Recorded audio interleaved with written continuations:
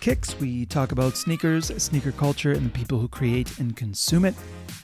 Today we're continuing on in our series called City Stories, where we highlight a city with a rich history of sneaker culture.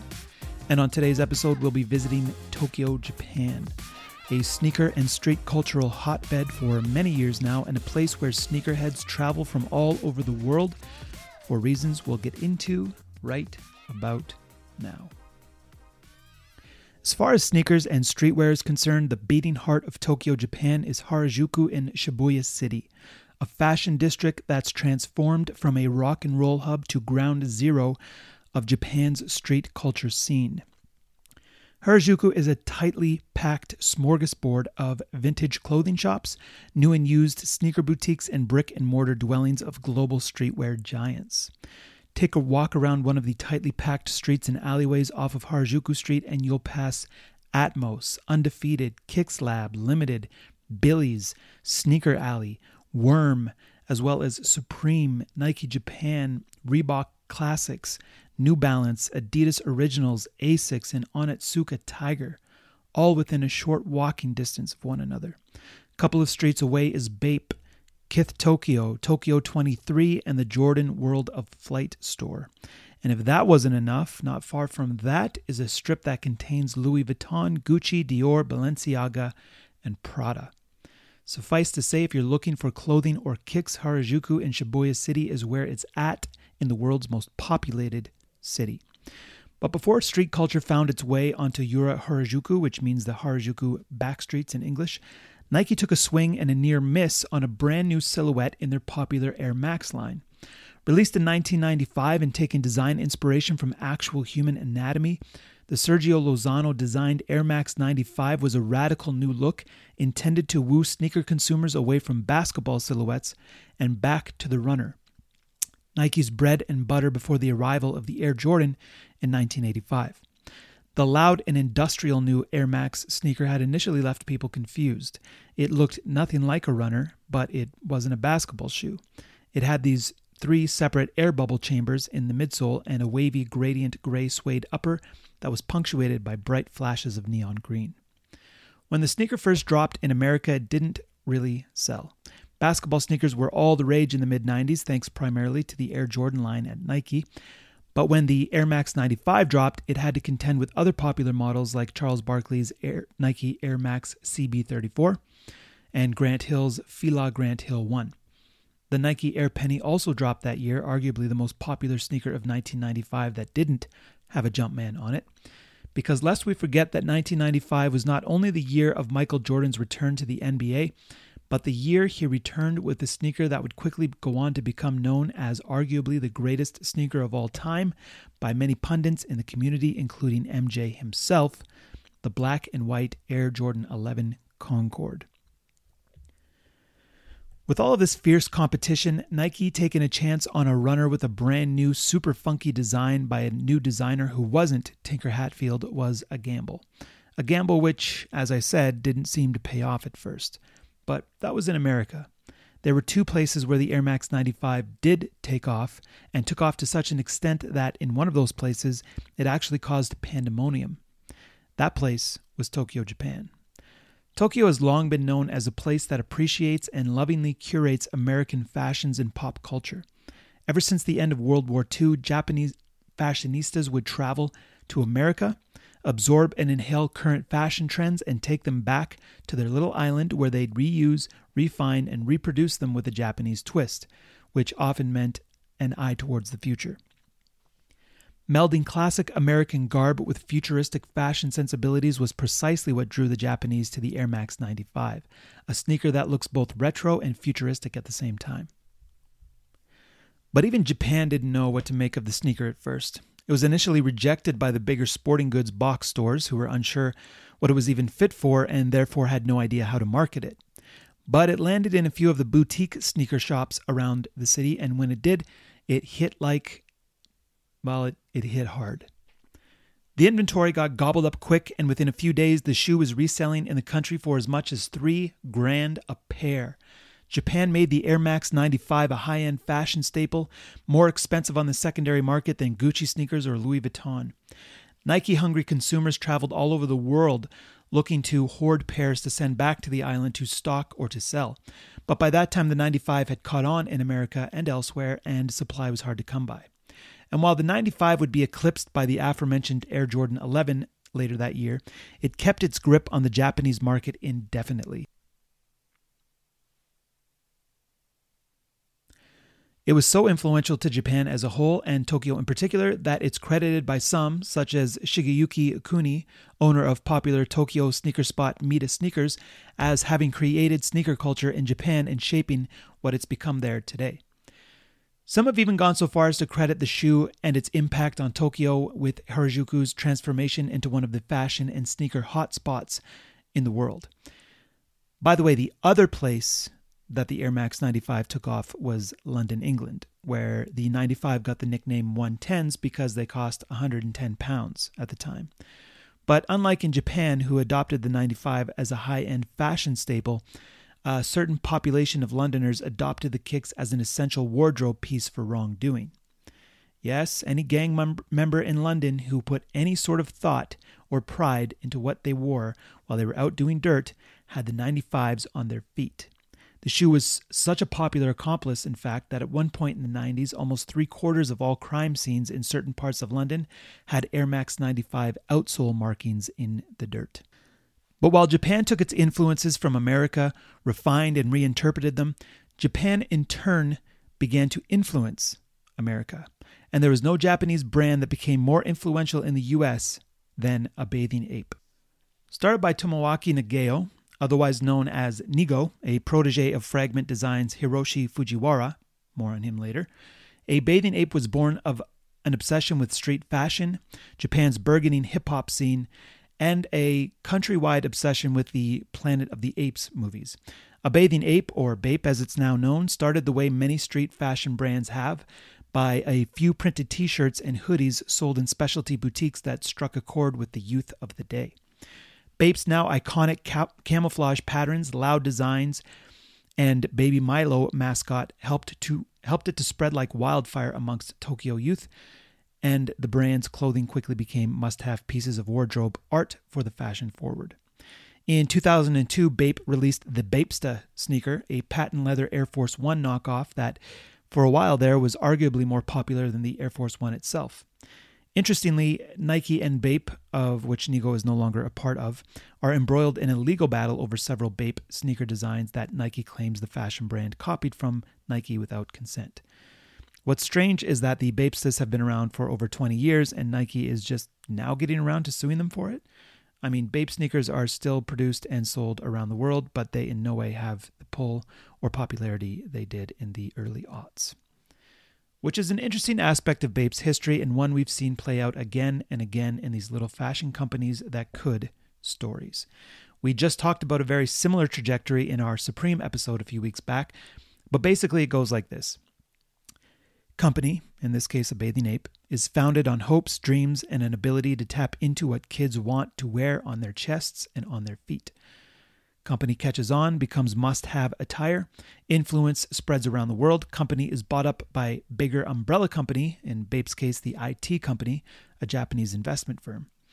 Bigger umbrella company oversaturates the marketplace with their new acquisition. Founder leaves company. Company struggles to remain relevant, and the rest of the world moves on to other fashion endeavors. Bape still has its fans, but it hasn't been the Bape of old. The Bape of world domination for some time, and certainly not in the years since Nigo left the company for good in 2013 to focus on his other endeavors like clothing brand Billionaire Boys Club and sneaker brand Ice Cream, both with friend and frequent collaborator Pharrell Williams. Still, Bape had a moment, and in regards to bringing Tokyo-specific fashion to the rest of the world, Bape's moment was a historic one that will be felt for many years to come. And you can trace that moment back to one man, and his name isn't Nigo, it's Hiroshi Fujiwara. Considered the coolest man in all of Japan for an indeterminate amount of time, Hiroshi brought hip-hop to Tokyo back in the 80s when he became a DJ with an armful of vinyl records he bought in America and transplanted back to the island. Later, he was instrumental in lighting the fire that would become street fashion and culture in Japan, and that would eventually birth the center of it all in Harajuku. So much so, in fact, that his Wikipedia page states that he is known as the godfather of Harajuku fashion. Today, Hiroshi is best known for his Fragment design company, and to sneakerheads, Fragment is best known for their sneaker collabs, of which there have been many, but none more popular or sought after perhaps than the collaboration with Nike and Jordan on the Air Jordan 1 Fragment, a sort of combo of the Jordan 1 Royal and black toes with a small Fragment logo embossed on the side of the heel. Despite its relative simplicity, this is one of Jordan's most celebrated collaborations. The sneaker has regularly sold for thousands above retail, anywhere from $3 to $5 a pop, ever since its release. Somewhat surprising perhaps, considering how simplistic the sneaker is, but a testament to Fragment's less is more approach to design. Fragment's rich history of sneaker collaborations, particularly with Nike and Jordan brand, has included a Jordan 3, a Jordan 35, a Jordan Air Cadence, a Nike Dunk High, a Nike Dunk Low with Hong Kong's Clot, a couple of LDV waffles with Tokyo's Sakai, an Air Force One, a Trainer One, a Roshi Run, and on and on and on.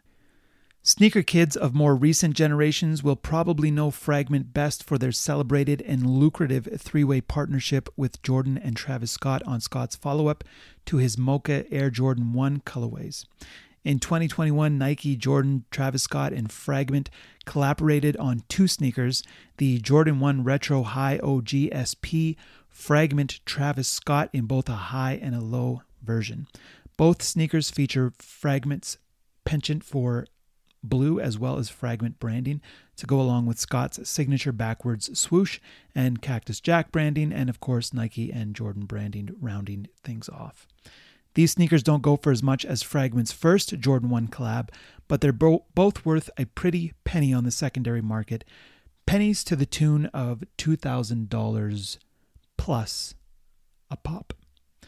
Fragment's long history of collaborations with footwear's biggest brands is partly thanks to Nike HTM, a collaborative design group that included Hiroshi, former Nike CEO Mark Parker, and legendary sneaker designer Tinker Hatfield, venerated creator of the Jordan 3, 4, and 11, the Air Maxes 1 and 90, the Nike Air Mag, and many, many others.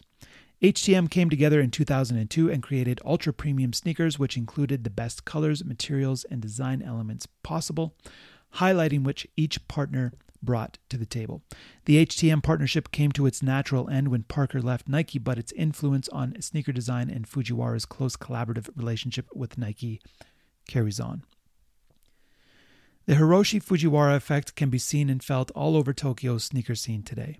But Hiroshi wasn't the only Japanese designer to travel abroad, inhale Americana, bring it back to the island, and transform it into a lucrative endeavor. Homyo Hidefumi attended school in Philadelphia in the 90s, where he developed an obsession with collecting kicks, Nikes in particular. At a time when sneaker collecting was relatively rare and the community was niche, Hidefumi would travel all over the eastern seaboard sneaker hunting. He'd find Nikes for next to nothing, models that weren't readily available outside of the United States, bring them back to Tokyo and sell them at a vastly inflated price, helping to create a sneaker scene in the city in the process. This became such a lucrative side hustle with both sneakers and vintage clothing that he was eventually able to open his own shop, Chapter. One of the most fascinating facets of the Chapter story is that the shop got the attention of the people at Nike, who, realizing what gems Chapter held, bought some of the models Hidefumi hunted down back from him for their own archival purposes. Chapter was a big hit in Tokyo with locals and tourists alike, some of whom would travel all the way from America to Japan to buy stuff that they could have had a few years earlier for 10% of the price they were paying to buy it from Chapter, if only they had known where and how to look. In the year 2000, Hidefumi launched Atmos in the streets of, where else? Harajuku. This time, Hidefumi dedicated his business solely to selling vintage kicks from around the world. Thanks to his pre-existing relationship with Nike, Atmos was able to secure Nike as their first account. To this day, brand new sneaker shops, and many that have existed for years, beg for Nike accounts that they'll never get for one reason or another. Derek Curry, who started sneaker politics in Louisiana in 2006, mentioned in an interview that it took the shop years to get a Nike account and that they only secured one when they did through a relationship Curry developed with someone adjacent to the company. Apparently, if you want to sell Nike products in your store, it's all about who you know. And Homyo Hidefume knew Nike. His relationship with them was such that it wasn't long before he was collaborating with the brand and creating classic home run hits, particularly with the Air Max line.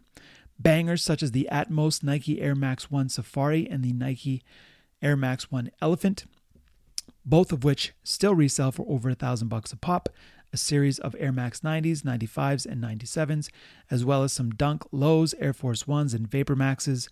They've also started collaborating regularly with Adidas, Puma, Reebok, and Asics. They've even recently released their first collab with French sports equipment / recent sneaker culture darling Salomon on a super clean and pretty Salomon XT6 outfitted with Atmos stars in splatter print. Today, Atmos has over 30 shops, not only in Japan, but in places like New York City, Washington, D.C., and Philadelphia, where Hidefume's sneaker obsession began 3 decades ago. In 2021, Foot Locker bought Atmos, which Atmos called a partnership to enable Atmos products to be more readily available around the world, but which was, in essence, an acquisition. But this is an ongoing theme in these sneaker tales we tell here on Roundhouse Kicks. Little guy gets bought up by big guy. Everybody rich. But Foot Locker has allowed Atmos to remain Atmos. Harajuku street fashion with a distinctly Japanese approach to design and collaboration. One of their most recent collabs was on an all-white Nike Air Max 1 with leopard print safari detailing, a callback to their first collaboration with the footwear giant back in 2002 on the Nike Air Max 1 Safari Atmos, still their most celebrated sneaker. While Fragment's Hiroshi Fujiwara and Atmos' Homyo Hidefume can be credited with making the fashion and sneaker mecca that is your Harajuku what it is today, Japan's sneaker influence on the rest of the world actually dates back to a time before streetwear or sneaker culture, before Nike began supplying Japanese retailers with their very own Japan-exclusive colorways, before Nike even existed, as a matter of fact. Sneakers in Japan started on September 1st, 1949 with the creation of Onitsuka Tiger by Kihachiro Onitsuka in Kobe, Japan. The company started as manufacturer of athletic footwear for children, but quickly began supplying runners, basketball shoes, and baseball cleats to men, women, and children all over the country. Their biggest hit came with the Onitsuka Mexico 66, which featured the highway-looking tiger stripes on the side and were immortalized when they appeared on Bruce Lee's feet in his final film Game of Death in 1978. In 1977, Onitsuka partnered up with Japanese sporting goods manufacturers GTO and Jelenk to form Asics. Today, Asics is a multi-billion-dollar company that remains a mainstay in functional and fashionable sneakers and sportswear.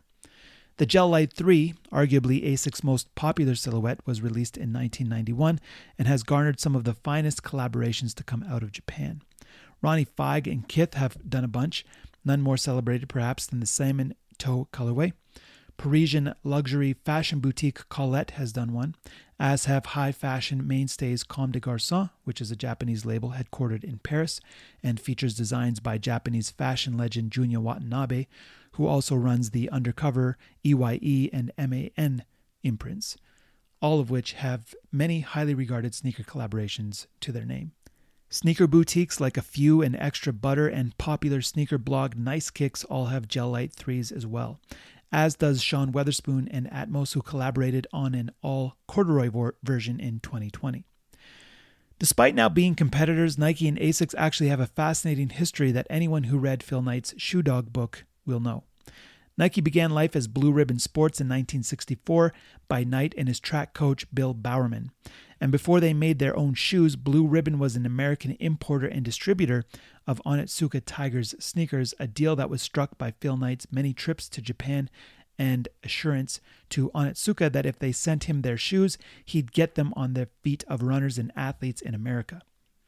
After a fight over the creative and distribution rights to what would become the Nike Cortez, a fight which Nike ended up winning, obviously, Blue Ribbon broke off from Onitsuka and started Nike, while Onitsuka soon after merged and became Asics.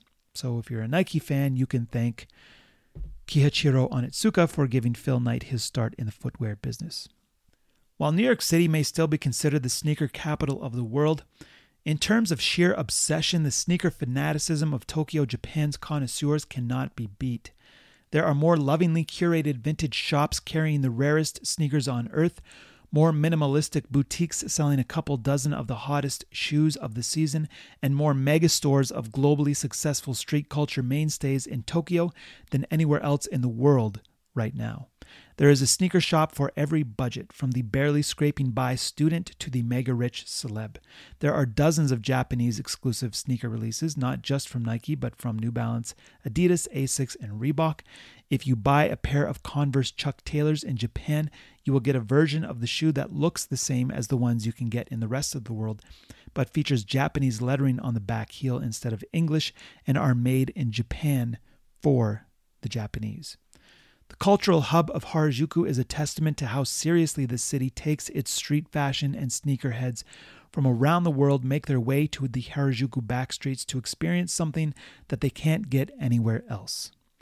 Onitsuka may have introduced sneakers to the country, and the Air Max 95 may have made them an obsession, but I'll bet if sneaker culture were to flatten like a balloon with the air let out of it in the rest of the world, it would remain alive and well in the land of the rising sun. Just ask Homyo Hidefume, who bought rare archive-worthy Nikes that nobody wanted on America's East Coast in the 90s for $15 to $20 a pop, brought them back to Japan and sold them there for $400 a pop. And that was well before sneaker culture was even a thing. If that's not the perfect example of Japan's refined taste in sneakers, I don't know what is.